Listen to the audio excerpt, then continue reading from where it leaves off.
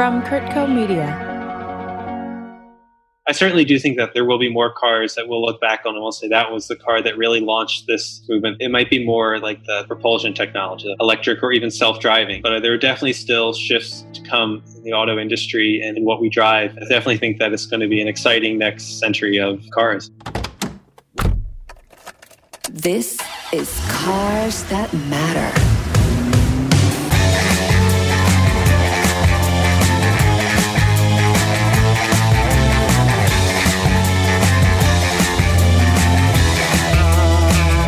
This is Robert Ross, and welcome to another episode of Cars That Matter. Today we're joined by Dr. Curtis Saunders, mechanical engineer researcher at Johns Hopkins University. How are things in Baltimore today, Curtis? They're great, Robert. It's a beautiful sunny day here. And Curtis is here because he's the owner of a 1914 Ford Model T. Now, I guess I could make all kinds of jokes, Curtis, about how you really need a PhD in mechanical engineering to work on one of these, but I'm sure it doesn't hurt. It's true. First, we're going to dig into the history of the Ford Model T just to understand a little bit better why it was such an important automobile.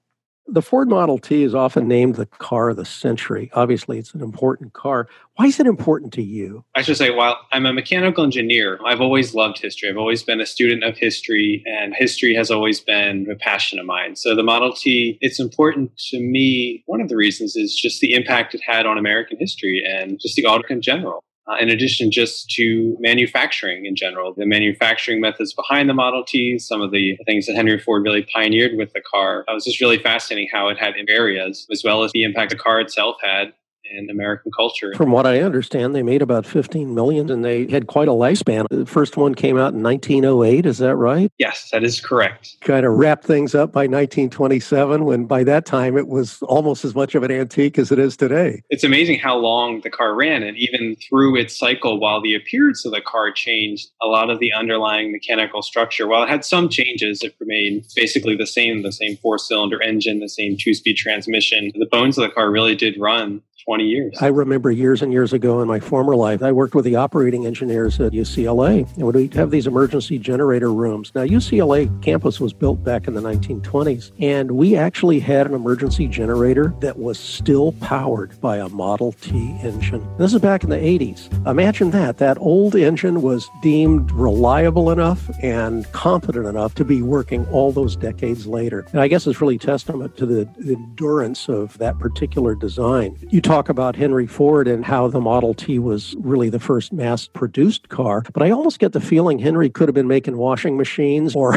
vacuum cleaners. In a lot of ways, the Model T was sort of a test bed for the whole production line process. You're absolutely right. The moving assembly line process was not unique to Model Ts. It's been applied to so many different types of products, from airplanes, trains, cars, like you said, household goods, washing machines, TVs, just the idea of that type of process. We take it for granted now, but someone had to think of it first, and there had to be a pioneer and a type of industry that really started this whole thing. Not only introducing a whole new way of making things, it was done so efficiently and relatively inexpensively that it gave any American with a halfway decent paying job the opportunity to own a car. At Ford's heyday, he was rolling a car off the assembly line every 90 seconds. From what I understand, though, maybe you can correct me if I'm wrong, the Model T was such a grand vision of Henry Ford's that he actually set up manufacturing facilities or plants all around the country and even in other continents. He truly believed it was the car for the masses. I don't think he really viewed it as just something for a specific region or even a specific country or a specific time. He thought he'd really distilled down the essential components of a vehicle, and that's what anyone in the world would want. I guess there was more than just one Model T. Everything from pickup trucks to delivery vans. They made a whole bunch of them, didn't they? Yes, absolutely. There was various types of cars, from two-seaters to four-seaters to even enclosed cars and open cars later. And right, they had a whole line of trucks. You could even buy a Model T rolling chassis and build your own body for it. If you didn't like what Ford was offering, you could just build your own. You're not even limited to cars. Like you said, the power plant. You could just buy the Ford engine, the Ford power plant, and just have all sorts of other applications. That would make a nice margarita blender, wouldn't it? Just about the right amount of horsepower to get that ice just right. Everybody knows what one looks like, but I suspect most people don't really understand what it takes to make one move. Got a little engine. What is it, like a 3-liter inline 4 or something like that? It's a little inline 4, and it has a 2-speed transmission. What's the horsepower output on that engine, would you figure? It was rated at 22.5 horsepower. Wow, okay. So there's a lot of lawnmowers today. You can buy a riding mower from a hardware store that has more horsepower than this little Model T. You look at a car today and you look at an old Model T, and it's the difference between chalk and cheese. We take so many darn things for granted. I guess the first thing we take for granted is just being able to put a key in the ignition and start it, or these days, walk to the car and press a button. Back then, you had to get out and crank. And as I understand, it wasn't until 1912 that Cadillac introduced an electric starter. When did the Model T get a starter motor? The Model T got an electric start in 1919. Other stuff that you don't think about. What about driving at night? People had lanterns. Didn't these things have acetylene lanterns or something on them? Yes, acetylene lanterns and then oil side lamps, oil marker lights for the side. Driving at night wasn't just a matter of turning your lights on. What do you have to do? Take us through the process. You got these acetylene. Do you like blow your head off like Coyote in the Roadrunner cartoon, or is this stuff safe? It's safe. They have to be careful. It's a flammable gas. So first you have to generate the acetylene gas. So the cars have a little acetylene generator on the running board, and it's basically a tank of water. And below that is some calcium carbide rock that you would put in. And you have a little needle valve, and the water drips onto the rock. Sounds like you're setting up an execution in a gas chamber. What do you... You have a little chemistry experiment right on the running board there. And, that's awesome. It runs for a while to build up gas pressure, and then the gas is piped to the two headlights. And then at some point, when the gas is flowing, you light a match, and that's how you light your headlights. You can control the valve and the flow of the gas a little bit to make them slightly brighter and dimmer, but in general, what they are is what they are. I'm fascinated. That's great. And guess what? We haven't even put it in first gear. First of all, I'm confused, man. There are 3 pedals in this thing, and not like the 3 pedals we have in our manual cars today. How do you drive it? Sit us behind the wheel and take us on a drive. So when you're sitting in the driver's seat, you'll notice 3 pedals. The left one is labeled clutch. The middle one is reverse. And the one on the far right is brake. And then on the steering wheel, there's 2 different levers, one on the left and one on the right. On your dashboard, you do have a key. And on the far side, you have a little needle valve, a little rod to a needle valve. And these are all things you need to adjust to get the car started and running. I've already crashed. I can't manage that many things. It's like being an octopus on a drum kit. How do you learn this? What do you do first? The first thing that you do is you turn the key to on, but that doesn't start the car. That just sends the ignition. There's a little battery in the car, so that sends the spark to the spark plug, basically. And then you put the lever on the far left. That's the spark, so that controls the timing sequence when the spark plug fires to where the piston is in the cylinder. So you put that all the way up to have it fire later. And that's where people would normally have backfires and issues with the crank spinning around and breaking their arm, is the ignition would be too far advanced. So you put the left lever up, which is the spark. You put the throttle a little bit down, keys on. There's a little needle valve on the dashboard. You have it a turn and a half open that controls the fuel air mixture in the carburetor. You make sure the parking brake is set to on. These are all things you need to do before the car will even start. So I take it all back. You really do have to be a PhD. Do not worry about it being stolen. I'll tell you that. Well, let me ask you, are these things reliable? Absolutely. They were very reliable. They're just so simple. It's just a very simple car. There's very few moving parts, and the tolerances are in general a lot laxer than the modern tolerances we have for engines. So even if some things break on it, in general, it can keep running. Things can be pretty far out of spec for this car to run. It might not run well, but it will run. It might be blowing a quart of oil every 2 blocks, but it's running. What about stopping? Do they have anything for brakes, or do you have to be Fred Flintstone? You basically have to be Fred Flintstone with this car. It does have a brake. There's just a single drum on the transmission, and you have a band which has some treated cotton on it. When you push the brake pedal, it just kind of clamps down on the drum, and then the friction between those is what slows your car. There's not even drum brakes on the 4 wheels or disc brakes. It's just a single drum on the transmission. Cotton like fabric for a brake? Yes, but Ford actually advertised that as a feature in the car because the brake drum was inside the transmission. So he described it as the car would stop the same whether it was wet or dry. Other cars had these treated cotton bands around the drum as well, but it wasn't enclosed in the transmission. So if it was wet out or grimy, you might have reduced clamping power. So this is truly awesome stuff that we don't even think about. Let's talk numbers. How fast does it go? I mean, how fast do you drive this thing? The 1914s didn't come with a speedometer. That was not a standard thing. So a lot of my speeds are guessed. I put like a GPS on there sometimes, though, to get an idea. And I'd say mine cruises about 35, 40 miles an hour. Yeah, it sounds perfect. You can go faster, but the wheels aren't balanced. It still has its original brakes. So it gets harder to stop and harder to control at the faster speed. So 35 to 40 is good for cruising, though it only has 2 gears. So it really does not like going uphill. It really would love a 3rd gear when it goes up a hill. Well, I guess that's what a passenger's for, to get out and push, huh?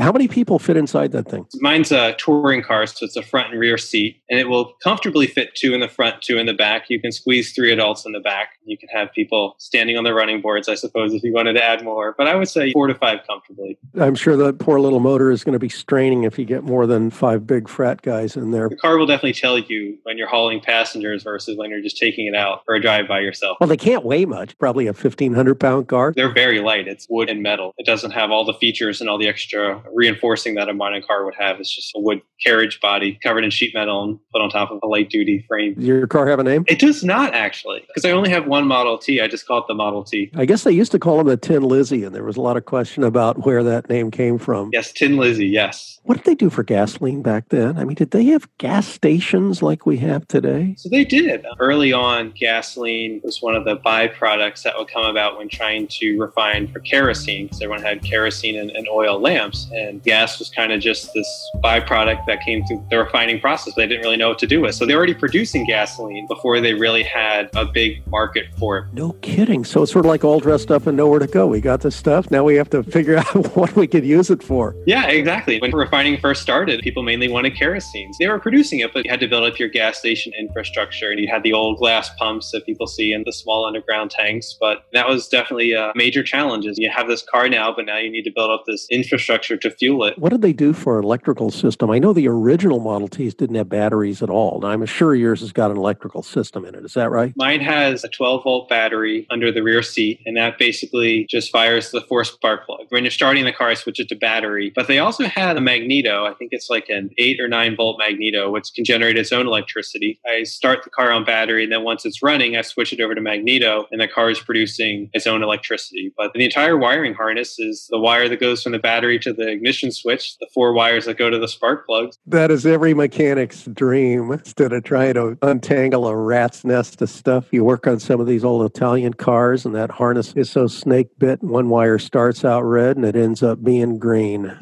The wires have, of course, all been replaced, but I don't think it's given me any electrical issues. One of the interesting things about the electrical system on this car is, where modern cars are actually coming full circle with this, is each spark plug has its own ignition coil. Instead of a single coil with a distributor which distributes it out, in my case, there's 4 different ignition coils, each for its own spark plug, and they sit on the dashboard. It's positively modern. It's 21st century. Yeah, exactly. Now they have the coil packs now. They're going back to that for the spark plugs. So we've come full circle. And I actually had a coil go bad while I was driving. It was actually when I was on a tour with a bunch of Model Ts. The car just started running rough, and it didn't have the power. And one of the club members was like, oh, one of the coils went bad. That happens. Just switch it out and put in another one. They said, you can do that while driving too. It's happened to us because it's right there on the dashboard. You just pop the coil out, pop a new one in, and keep going. Boy, what a whole different world. It's just so simple that things can go wrong, but the car will still run. It's a very forgiving car. I joke out of all my cars, it's the most reliable. That's great. We're going to take a short break, but we'll be right back. Welcome to Life Done Better. Listen to the weekly episodes where supermodel and health coach Jill DeYoung talks to some of the world's most inspiring women in health and wellness. It's the place for all the unicorns who strive to create a life on their own terms. Join us to explore, discover, and create a life done better together. Listen and subscribe from Kurtco Media. Media for your mind.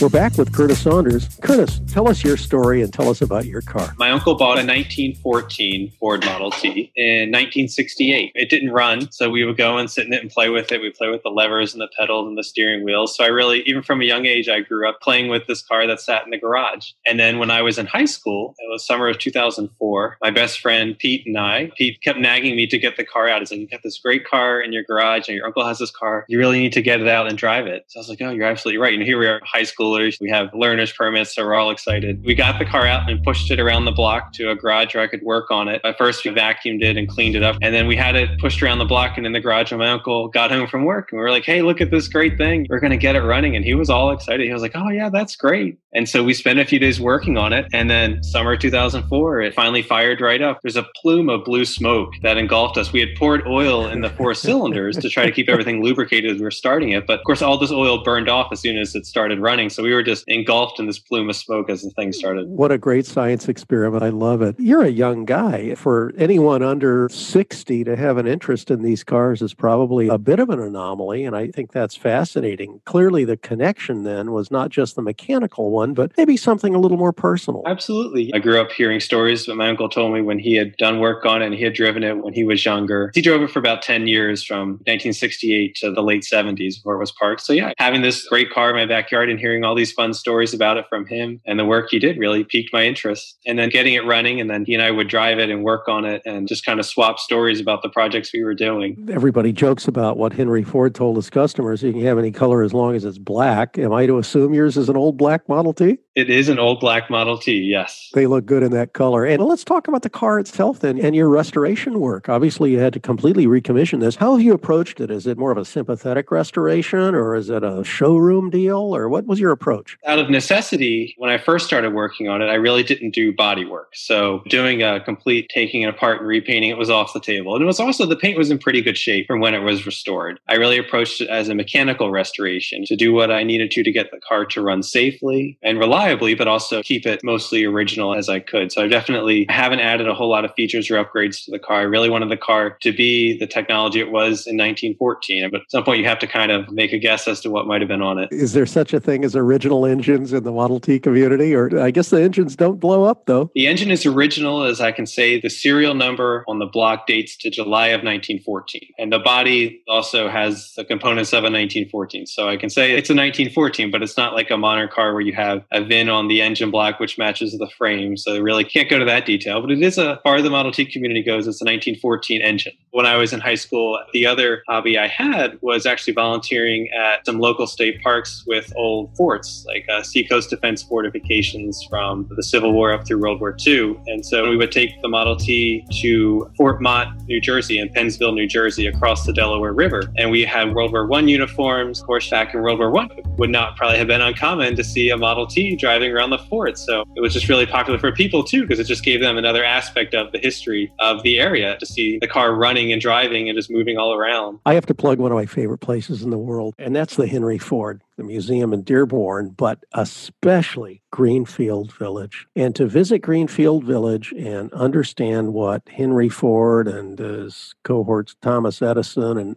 all those guys, the Wright brothers, all the great inventors of the era did, and to be able to actually live it in a small town environment that was created in Greenfield Village, I would say that it's literally a Disneyland for kids and adults who are interested in American history and the invention of some of the fundamental machines and concepts that built America. I agree. That's on my bucket list. I have not been there, but I've read a lot about it. It was interesting. Ford built 6 brand new Model Ts. At least several of them are at that village that you can ride in. Those are some of the cars they use. They continued the assembly line, and they got, I think, subsequent serial numbers after the last Model T, and they built some brand new ones. I had no idea. It's one thing to see a car or learn about history in a museum or in a book, but it's entirely different to see it like a working museum that's not just static, where you see everything's coming to life. Talk about the community for a minute. As I pointed out, you're a pretty young guy to have such an old car. I know that Model Ts and Model As were all the collectible rage back in the 50s and 60s, and you don't see many of them around anymore. Where are they all lurking, and who were the owners? You're right. There was a big rage back in the 50s, 60s. It really launched a lot of the old car hobbies, but I think a lot of them are still around. They're just in garages. They might be in your neighbor's garage. I think one of the things that's become harder with Model Ts is as general cars get faster and roads get bigger, it's less and less safe to take them on main roads. I have to be very careful in planning routes. One of the benefits is I really like road cycling. I can kind of find similar routes for both of my hobbies. And then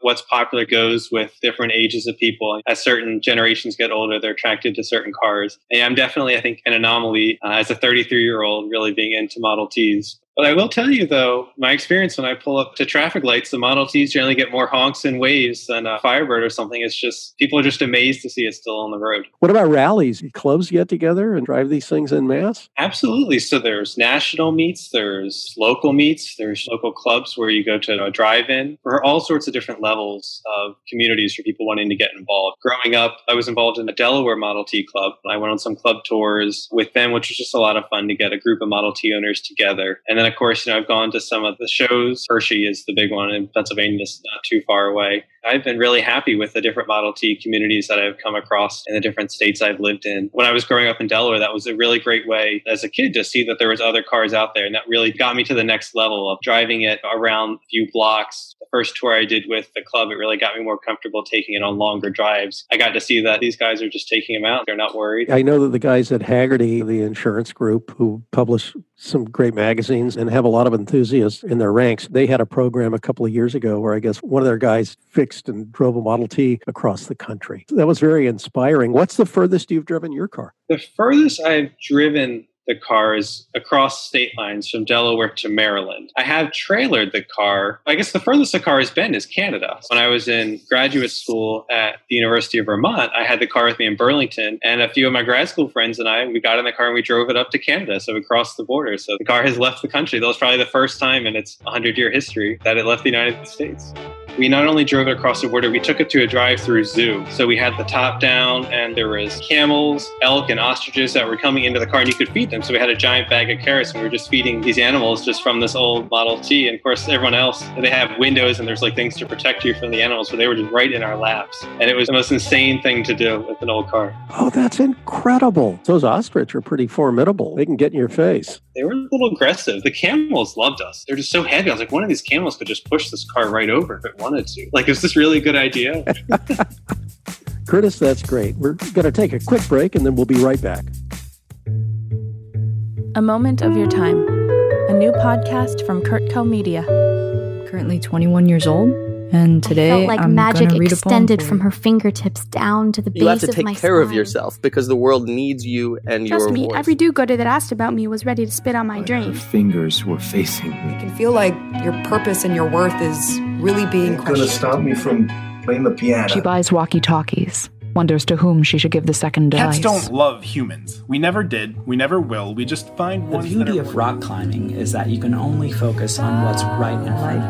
And so our American life begins. We may need to stay apart, but let's create together. Available on all podcast platforms. Submit your piece at kurtco.com/a-moment-of-your-time. Welcome back to Cars That Matter. I should have known you were a guy who didn't have just one car. Tell us about some of the other cars in your garage. Or shall I call them antiques? They're both. You're absolutely right. Once you have one car and you really get bit by the old car bug, it's hard to just stop with the one. Once I got the car running and we started enjoying it, my uncle was also really bit by the bug. So there's the 1914 Ford Model T. There is a 1930 Ford Model A. Ah, well, now the Model A, okay, stop right there. That was essentially its successor, is that right? Yes, it was. And damn near as popular as the T. I know the Model A was sort of the staple probably up to World War II. You can really see the difference in the technologies even between those two cars. I think it really helps that I have an earlier brass era Model Ts because I have a lot of brass trim on the crank start and acetylene gas headlights. And then you progress to the Model A, which is electric start, electric headlights, electric horn. It's an enclosed car. It has four-wheel drum brakes. It has your standard transmission, the clutch pedal, brake pedal, accelerator with your standard H 3-speed and reverse transmissions, which is becoming much closer to what you would think of as a modern car. The sheet metal is a little more styled. It actually had a couple little curves in it if you look real hard. It's true. It's true. We started rounding things over. What about the engine? What do those have? Similar inline four? Similar inline four, but we're at 40 horsepower now and a whole extra gear.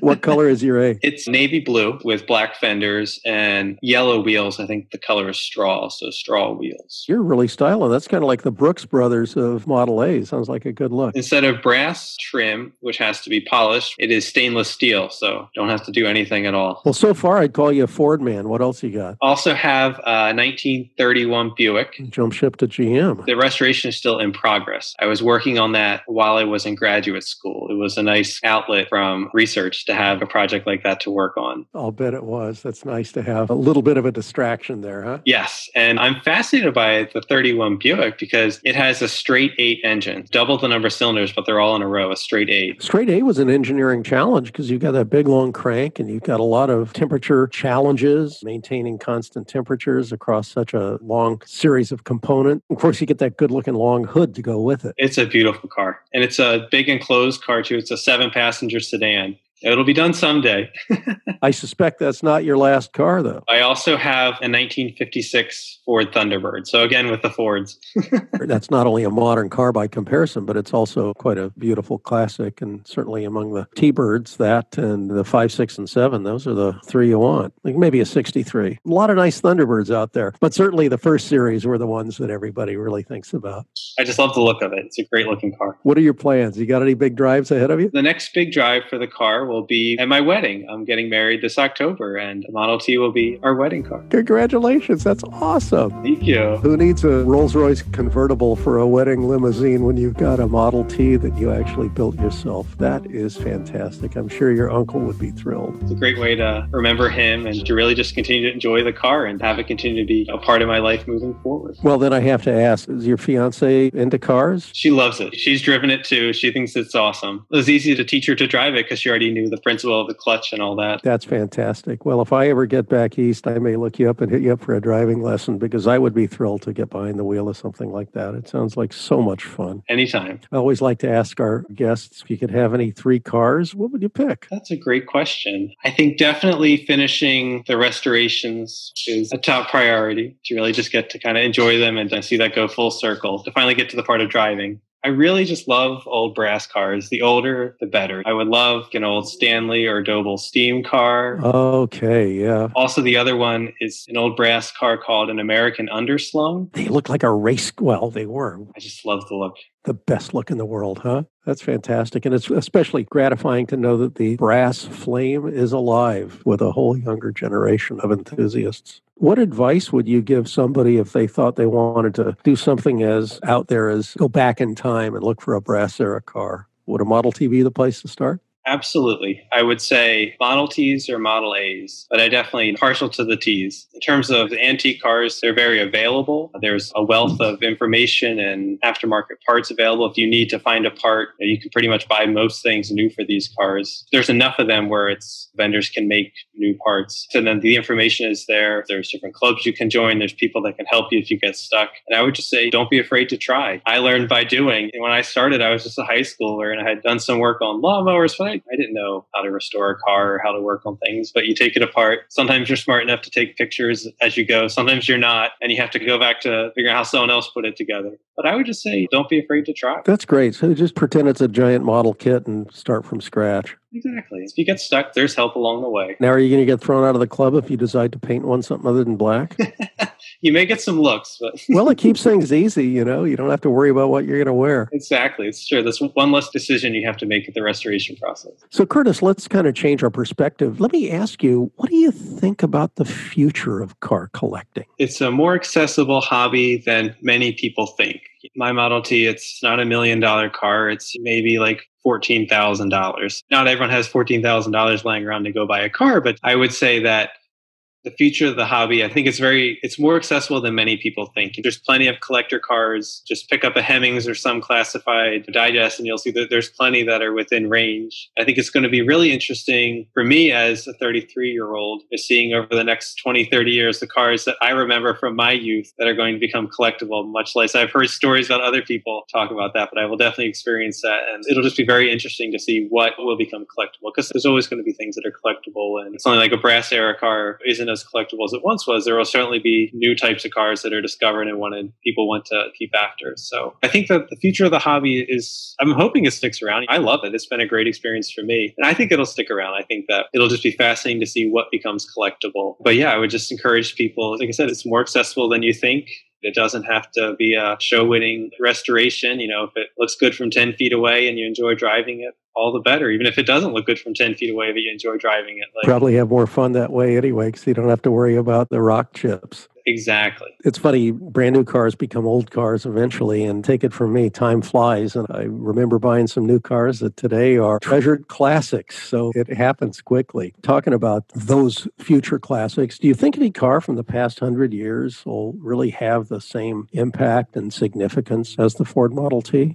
Anything else you can think of? It's hard to say for me for sure. I think that there will. I think something will have an impact similar to the Model T. I mean, the Model T was just very unique in how it brought cars to the country, and it gave the working person, it was the first car they could afford. It really put people on wheels. The next big shift would probably be an electric or some sort of alternative energy car. Of course, we already have cars, we already have roads, so it wouldn't be the same type of impact as the Model T. I certainly do think that there will be more cars that we'll look back on and we'll say that was the car that really launched this movement, this revolution. I mean, of course, Ford knew fairly early, 10 or so years in, that he was really onto something because he was cranking out a car every 90 seconds. It wasn't immediate. It took a while for it to really build up and build up. It might be more like the propulsion technology, like I said, electric or even self-driving. But there are definitely still shifts to come in the auto industry and in what we drive. And when we look back on it, we'll be able to say, okay, this is really what launched that movement. So I definitely think that it's going to be an exciting next century of cars. As someone who loves driving them, I'm kind of like, but also as someone who sits in DC, Baltimore traffic every day, I'm kind of like, well, it'd be nice to not have to drive. So. Well, that's what the T's for the weekend, and the autonomous EV is for the day-to-day. Maybe it's the best of both worlds, and I hope we're all enjoying both of those soon. I think it'll be really fascinating. I'm excited to live through this change and to really see what's next on the horizon. I think it's just an exciting time to be a car guy and to be interested in cars. What a great conversation. Dr. Curtis Saunders, I really want to thank you for joining us and taking time out of your busy mechanical engineering research work and to talk about something a little more down home, which is the Model T that obviously has stolen a piece of your heart. It's a lot of fun coming here today, talking to you about the car. It's been great for me too.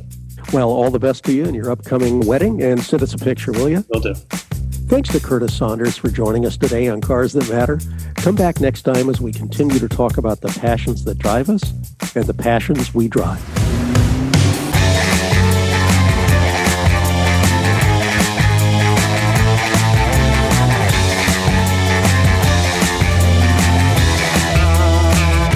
This episode of Cars That Matter was hosted by Robert Ross, produced by Chris Porter, edited by Chris Porter, sound engineering by Michael Kennedy, theme song by Celeste and Eric Dick, additional music and sound by Chris Porter. Please like, subscribe, and share this podcast. I'm Robert Ross, and thanks for listening. Kurtco Media. Media for your mind.